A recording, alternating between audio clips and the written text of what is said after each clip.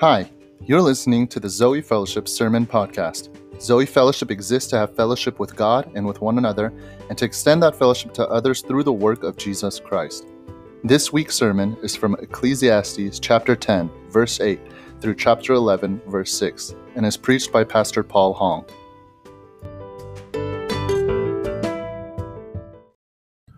Due to the ongoing pandemic, Zoe Fellowship Sundays have moved online until further notice. Search for Zoe Fellowship in the YouTube search box and subscribe to our channel for updates, and join us for new messages every Sunday at 1 p.m. If you guys have your Bibles, please turn to Ecclesiastes chapter 10, verse 8. We're going to finish the rest of chapter 10 today, and we're going to go a little bit into chapter 11, verse 6. So chapter 10, verse 8, and we're reading through chapter 11, verse 6. Would you follow along with me? He who digs a pit will fall into it, and a serpent will bite him who breaks through a wall. He who quarries stones is hurt by them, and he who splits logs is endangered by them. If the iron is blunt and one does not sharpen the edge, he must use more strength. But wisdom helps one to succeed. If the serpent bites before it is charmed, there is no advantage to the charmer. The words of a wise man's mouth win him favor, but the lips of a fool consume him. The beginning of the words of his mouth is foolishness, and the end of his talk is evil madness. A fool multiplies words, though no man knows what is to be. And who can tell him what will be after him? The toil of a fool wearies him, for he does not know the way to the city. Woe to you, O land, when your king is a child and your princes feast in the morning.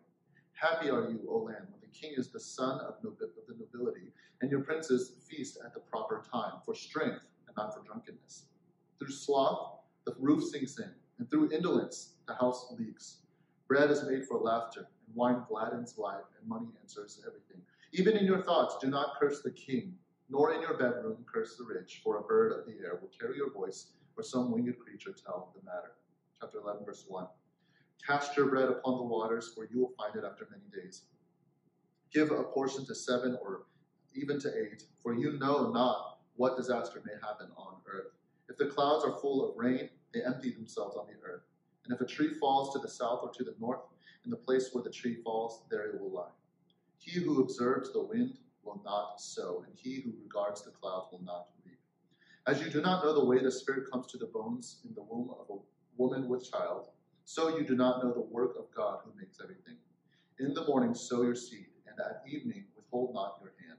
For you do not know which will prosper, this or that, or whether both alike will be good. This is the word of the Lord. The day was April 25th, 2018.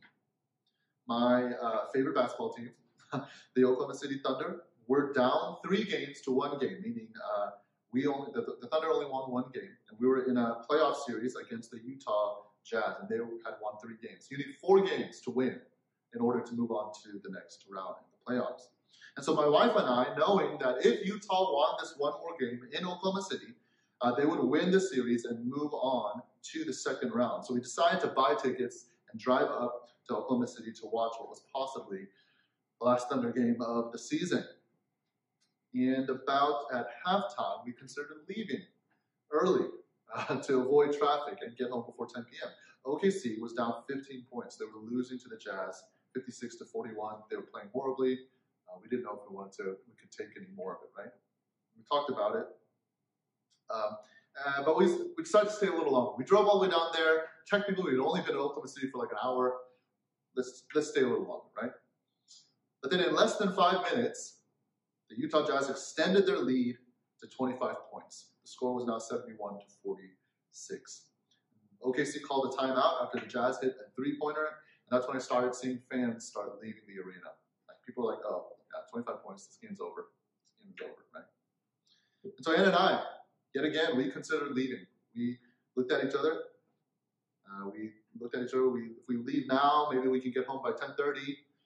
Not too late. Maybe avoid some traffic back to Dallas. Yeah, maybe we could do that. Then I remember telling my wife, you know what, let's stick around. Let's stick around for a few more minutes. Who knows what will happen, right? Let's just see what happens. Then from there, about 8 minutes, 41 seconds left, OKC star player at the time, Russell Westbrook, would hit back-to-back threes. Paul George would go in for a layup, which is 2 points. You could foul on it, hit the N one, the foul after that, right? And so and just like that, the 25-point lead turned to like a 16-point lead, right? And then Russell continued to lead the comeback, and by the end of the third quarter, the game was tied, 78-78. And so the faithful fans who stayed, despite being down 25 points, with only about 8.5 minutes ago, were going wild. We were going crazy. Like we were cheering, we were screaming. It was amazing. It was so much fun. And Russell Westbrook would end the night with 45 points, 15 rebounds, 7 assists. Paul George would score 34 points. And the Thunder won the game. We walked off the court with a win. And my wife and I were so excited. We basically lost our voices from screaming and cheering. It was probably one of the best, if not the greatest basketball game I had ever seen live in person. It was an unforgettable experience. We'll never regret staying longer, driving through traffic, getting home around midnight to see the Thunder pull off that win. It was incredible, right? But why do I tell you this? Why do I tell you that story? Because the preacher in Ecclesiastes is trying to tell us through today's passage that since we don't know what's going to happen, we should live our life knowing that God is working, right? The reality is that we just don't know what's going to happen in life. The preacher is telling us this. In our study through Ecclesiastes, the preacher has told us many times that no matter how far and wide and deep we search, we are at a limit in seeking out everything, right? Whether it's because we can't go far enough, we can't go deep enough, we can't go wide enough. No matter what, we cannot know everything that God has been doing on the earth. And the ultimate cap on all of that, of course, is the day of death. We don't know when we're going to die, right? So we could go on a search to know everything and in the end discover that I'm just going to die, right? This is exactly what the preacher did, right? And so simply put, there's just no way of knowing everything, right? And we can't predict the future. We don't know what will happen. So how do we live our life? And when we look at Ecclesiastes, it's easy to think that the preacher is what people call a nihilist. Nihilism is an ideology that questions the meaningfulness of human nature and life. Right? Nihilism rejects moral and religious principles because it thinks, in the end, it doesn't matter. Like they're just kind of questioning the existence of everything. And you can kind of get that sense sometimes in Ecclesiastes. Like when he says things like vanity of vanities, everything is vanity. Everything is meaningless. What's the point? Nothing lasts forever. We can't be satisfied by anything. Why go after anything at all? Some of those things that he says makes us think, oh, does he think that life doesn't matter? But the reality is the preacher is not a nihilist. So a nihilist would kind of come to maybe the first divide in the road in this kind of thinking where they would both kind of agree, the preacher and the nihilist would agree that, oh, vanity, nothing lasts forever, right?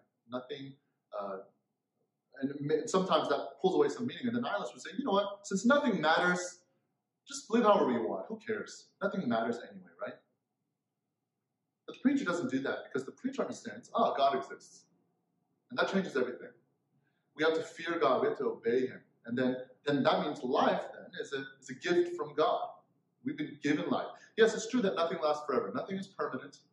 Right? With no lasting legacy can be left behind and will be forgotten when we die. But God exists and we ought to fear him and obey him, that we ought to live and enjoy life. And this path that the preacher has been carving out through Ecclesiastes is what we call biblical wisdom.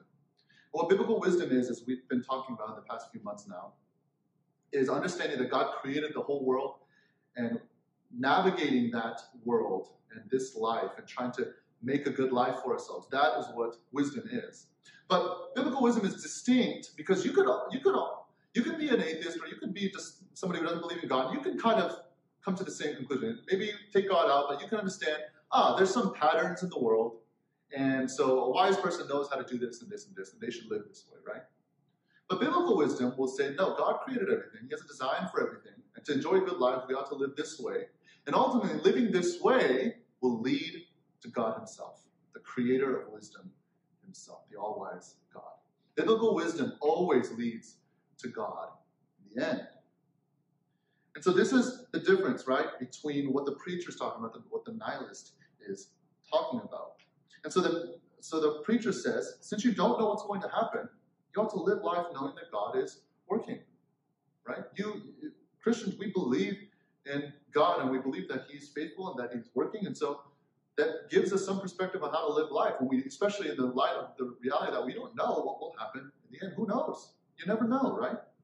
And so this is what the preacher will say. He's going to give us kind of two things here, divided into two different parts, right? The first part, which is the first 2 points, he's basically kind of give us more of a pessimistic view about not knowing everything, or not knowing what's coming, that we just don't know, right? But then in the second part, he's going to give us some foundation about how we can live then, right, in light of not knowing, right? So the first thing he says in verses 8 through 11, he's basically saying this: you never know if you'll ever find success. You never know if you ever find success. Look at verse 8. He who digs a pit will fall into it, and a serpent will bite him who breaks through a wall. He who quarries stones is hurt by them, and he who splits logs is endangered by them.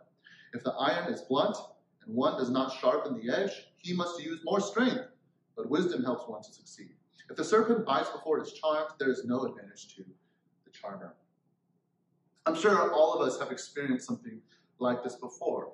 Maybe growing up in school, we studied super hard for an exam, and then we took the test, and it was like not everything you studied maybe wasn't on it, or maybe you thought you did well, and you got back the grade, and it wasn't the grade that you wanted. Or maybe you've been on a project at work with a group of coworkers, and you just felt like your coworkers didn't pull their weight, right? You put in all this effort and work, and you put yourself into this project, and in the end, the project was just like, right?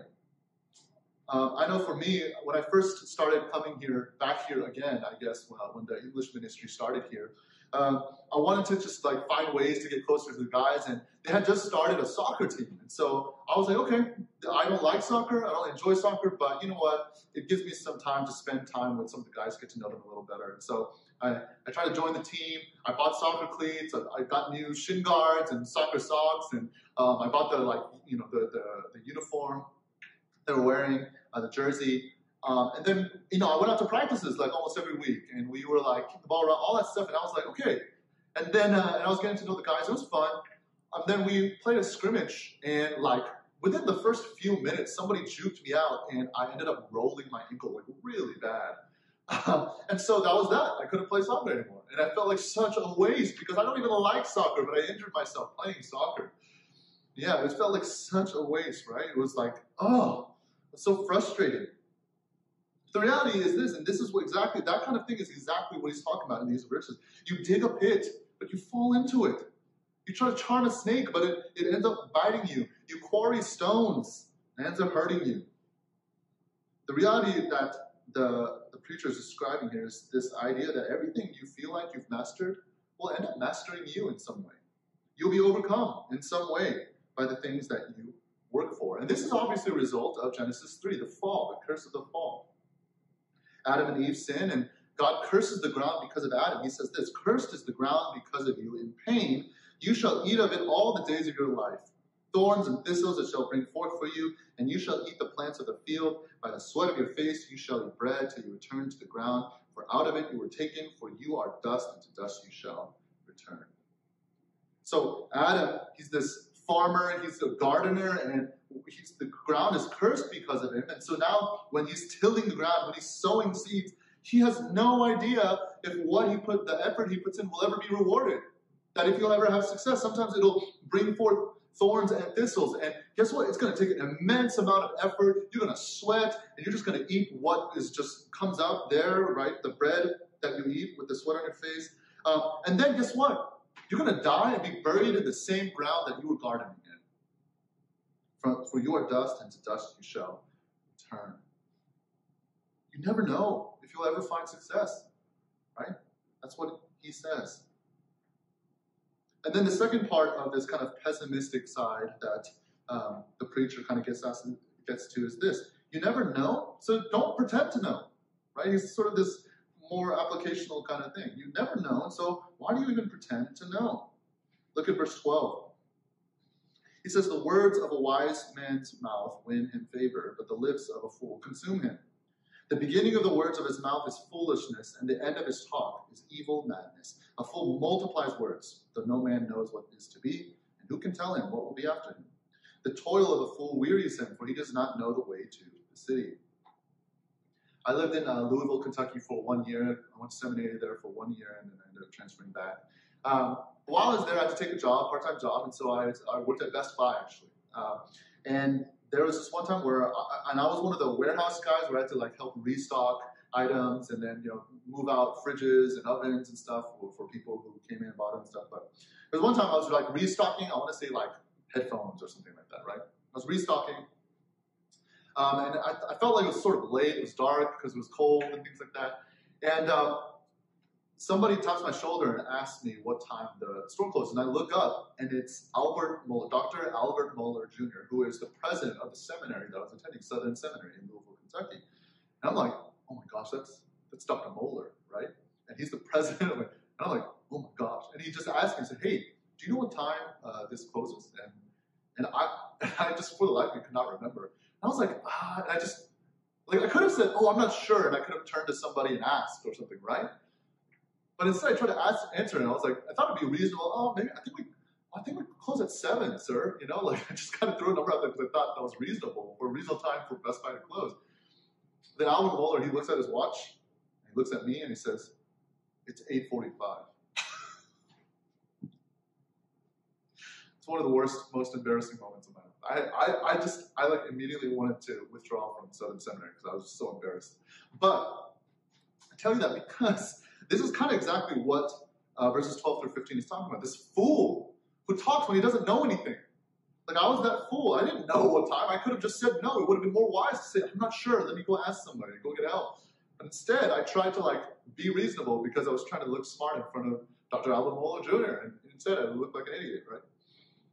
But this is what fools do. They multiply words. They don't know, but they keep talking. You know these people. Maybe you've been that person, right? There are just times you're in conversation, you know what's going on, but you just try to contribute, but you don't really know. Don't be that guy. Don't pretend to know.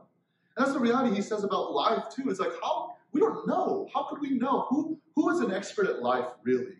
Sure, there are people with more experience, more wisdom, and that's valuable, right? But nobody is a true expert at life. Nobody got it perfect, right, that we know of under the sun. Instead, the way we should talk is this. In James chapter 4, verse 13, the Apostle James says, "Come now, you who say, today or tomorrow we will go into such and such a town and spend a year there and trade and make a profit. Yet you do not know what tomorrow will bring. What is your life? For you are a mist that appears for a little time and then vanishes." That's like theme of Ecclesiastes, right? You are a mist, you're there for a little time and then you vanish.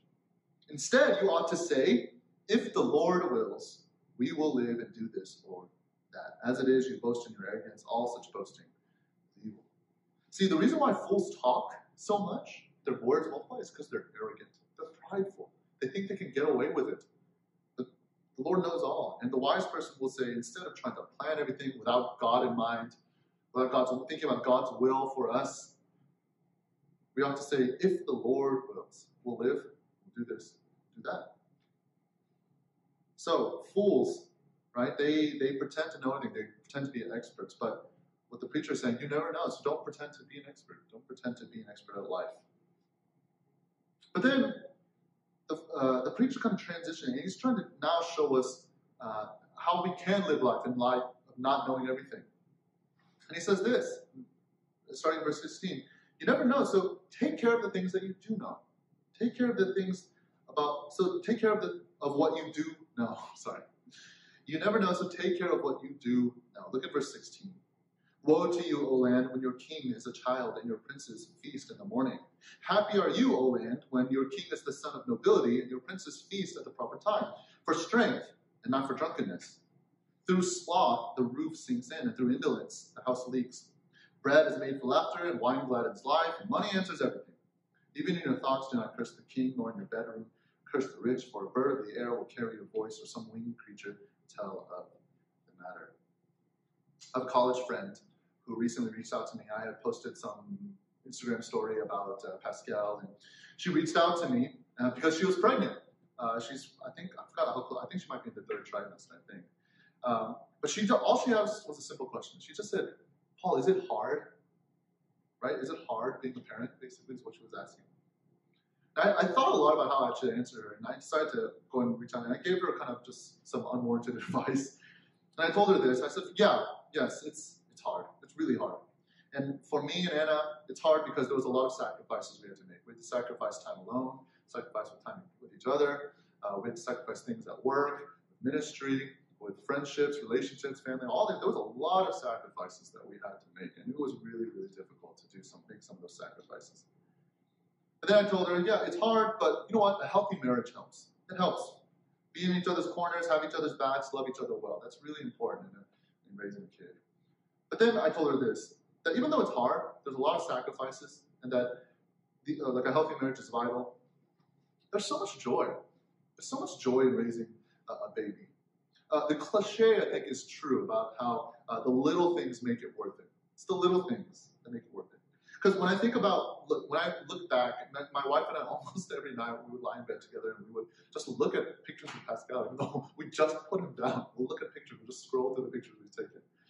And we'll see videos, Pascal rolling over for the first time, smiling, we caught him smiling, like on camera for the first time, laughing for the first time, laughing with teeth, right, for the first time. He's making weird faces when he started eating solids, when he's standing, sitting, all these like little things that, honestly, who cares about those things? When you see another kid do that, you're like, whatever, but when it's your own kid, it's like these little things go a long way. And all these, every single one of these little tiny, what feel like meaningless milestones have been so full of joy, and we've had zero regrets about any of the sacrifices we've had to make in order to raise Pascal.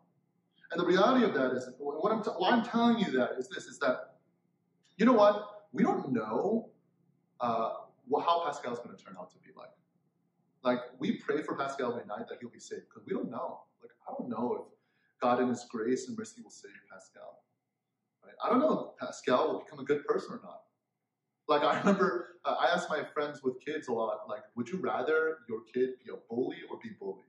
Like, if they could only become one or the other, right? And it's like a weird question. Like, I think I'd rather, I don't know. Like, it's hard, but it is one of those things, like, one of those things could happen. Like, he could just be bullied his entire life, or he could be a bully. That'd be, like, he could be a bad person. Like, I don't know what Pascal would be like. But there are some things I do have in control. Like, I should be praying for my son every night like we do. We read the Bible together, we feed him. We have responsibilities as parents that we know we have to do, and you do too. You have responsibilities. There are a lot of things you don't know. You don't know if you're going to get that job. You don't know if you're going to get into that school. But you do know that you have to do well in school, and you do know you have to do good at your job. Right? Those are responsibilities you have, and so you ought to do them. And the reason why this is telling us this is because the preacher, he's showing a king who is a child. Woe to you, O land.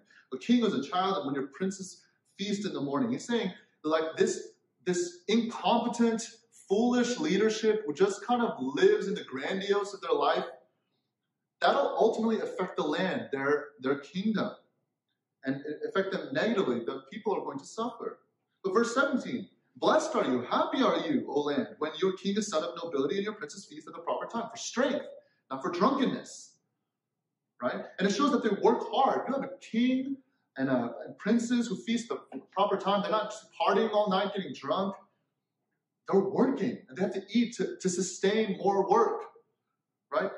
Through sloth, the roof sinks in. They're not lazy. And verse 19 is confusing. Bread is made for laughter, wine glad is empty, money enters everything. But really, this is just what verse 19 is the philosophy of life of this child king, right? This lazy, incompetent king. That bread is just like, oh, it's just so you can be full and happy. Wine, glad it's life. You can just party all the time. Money, like if you have a problem, just throw money at it. It'll solve itself. That's the philosophy of a child king, a man-child. And this is not how life is meant to be. You have to work hard. You have responsibilities. You have to do them. It affects the people around you. And then finally, the preacher says, you never know, so go for it. You never know, so whatever you're doing, go for it. Okay, look at chapter 11, verse 1. Cast your bread upon the waters, for you will find it after many days. Give a portion to 7 or 8. Give a portion to 7 or even to 8. For you know not what disaster may happen on earth. If the clouds are full of rain, they empty themselves on the earth. And if the tree falls to the south or to the north, in the place where the tree falls, there it will lie. He who observes the wind will not sow, and he who regards the clouds will not reap. As you do not know the way the Spirit comes to the bones in the womb of a woman with child, so you do not know the work of God who makes everything. In the morning sow your seed, and at evening withhold not your hand, for you do not know which will prosper, with this or that, or whether both alike will be good. Basically what he's saying is just do it. Like whatever you're doing, a lot of times we'll get too cautious about something. And we should just do it. Because why? Because you never know what'll happen. It's almost kind of like, it's a nice bookend to the first point, right? You don't know if you'll ever find success. But maybe you will. Right? You never know. So go for it. Why wouldn't you? Go for it. And look what he says.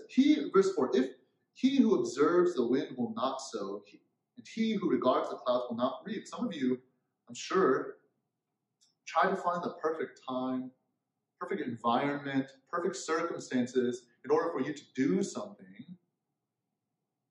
And what he says is the people who do that, you're never going to get anything done. Don't wait for the perfect moment. Just go for it. Now, this doesn't mean to just do whatever you want, everything that you believe in yourself, just go for it. That's not what necessarily it's saying. Of course, you have to be wise, and the rest of Ecclesiastes and the whole Bible points to that reality. But if you know at the end of it, like, God is calling me to this. God, in his wisdom, and I'm trusting God in this and faith, and I'm stepping forward into that. If you know that God is going to bless you in this, then why don't you just go for it? What's stopping you? Go for it. In the morning, sow your seed, and at evening, withhold not your hand. And the reality is this, it's because the reason why we should go for it is because we don't know what will happen. We don't know the work that God is doing, right? Verse 5, you do not know the work of God who makes everything. In the same way that you don't know how bones appear in a baby, right? Like it's the same thing. One of my favorite cartoons when I was a kid was the Magic School Bus. If you guys remember that show, it was this red-haired witch lady. She was pretty much a witch, right? And she had this like sanctioned school bus, and basically she would take her class and they'd go on field trips every day, which was like the dream, obviously, for kids, right? But one of her mottos, right, one of her slogans that she had was this: take chances, make mistakes, get messy. Take chances, make mistakes, and get messy. And I think this applies to Christians so much, even more so. A secular person can do this just so that they can enjoy the spice of life or something, right? But for Christians, we can do that because we have God. We have a relationship with God, right? And one thing that I think really applies in this area, if I could point this out for a lot of you, is this. Don't be afraid to invest in relationships. Like, I think we're not afraid of taking maybe a promotion somewhere or trying out for another job because maybe we've gotten everything out of this job, so we don't mind moving into a new season of life, a new job. We're trying something else, starting school again, going into a relationship, right? Like, those things, but like, for whatever reason, when we try to invest in a friendship, like, we kind of like pull back a bit for whatever reason. Because there's this idea now, I think, that you should only invest in people that are going to reciprocate. And while I totally understand the sentiment of that, right, and I practice that myself a little bit, I'm not sure that that's the way to go every time. And the reason why I say this is because of exactly the reasons that the preacher is giving us here. When we invest ourselves in other people and put stuff in other people, our vulnerabilities, all those things, and maybe we've been burned in the past, or maybe we've burned someone and we don't want to do that again, right? It still doesn't mean we should try to do that, because this is how God has created us to be. We're meant to be in community, in real community with each other. And the preacher is saying, why wouldn't you go for it? You don't know if you'll find success or not. You may find the best friendship of your life, or you may get burnt. That's possible as well. And that's a reality of a fallen world that we live in. But the reality is this: we have a God who is working in the background of everything, right? And in one sense, we can never fail in that. And so, in that sense, don't be afraid to invest in relationships, right? Don't be afraid to invest time and money and resources and emotions into a relationship, whether you get burnt or not. And it's tough, but this is what the church is supposed to do. And let me go ahead and challenge you guys to reach out to another church member who you don't know that well and buy them lunch or have a cup of coffee, just talk for an hour. Just catch up. Like, I know you guys talk to each other who you guys are already friends with. But how many of you have reached out to another person that you don't talk to that much? Right? That you don't see that often, that you didn't hang out with when we were still gathering together? Go in, why don't you reach out and buy them lunch or coffee, or find when they have a break and do that. I wouldn't mind to do that. And so please, don't be afraid to invest in relationships. And the reason why we can never fail is this, and I'll end with this. Tim Keller put it this way, and I love what he said. And I don't think this is exactly the application he was trying to get to, but I think it can relate to you. He says that the only person that can wake up the king in the middle of the night for a glass of water is the king's children, right? The king's son. That's the reality, right? And we are adopted sons and daughters of God through Jesus, right? Through Jesus' life, his death, his resurrection, through the gospel, and our faith in Jesus to take our sin upon himself, be crucified on the cross, and then rise again from the dead on the third day, right? And our trust in that we too are baptized into his death and risen again, right? Raised again, just like Jesus was. In the same way, because of that, our faith in that we have been born again to a living hope. Right? We've been adopted through faith, right? As sons and daughters through Jesus. And because of that, we are in a relationship with God. Wisdom has led us that way. And through that, it shows that God is going, as our Father, is going to continue to pour grace in our failure, right? And he's also going to pour grace in any success we might find. Either way, you'll find grace in the pit that you dug yourself into. You're going to find grace in the daily rhythms of life. You're going to find grace when you speak and multiply words like a fool. You're going to find grace. Why? Because of Jesus. You are a son, daughter of the King. You can ask him for a glass of water for that grace. So don't be afraid, right? You never know. So go for it. You never know. Go for it. God is always working in your failures, in your success, when you're hurt, when you've been burnt by people, when you've been burnt by work, and you're just tired and exhausted from the daily rhythms of life, the repetitiveness of life. There's still grace in that somewhere. And wisdom will help you find it. And wisdom will help you find it in Jesus.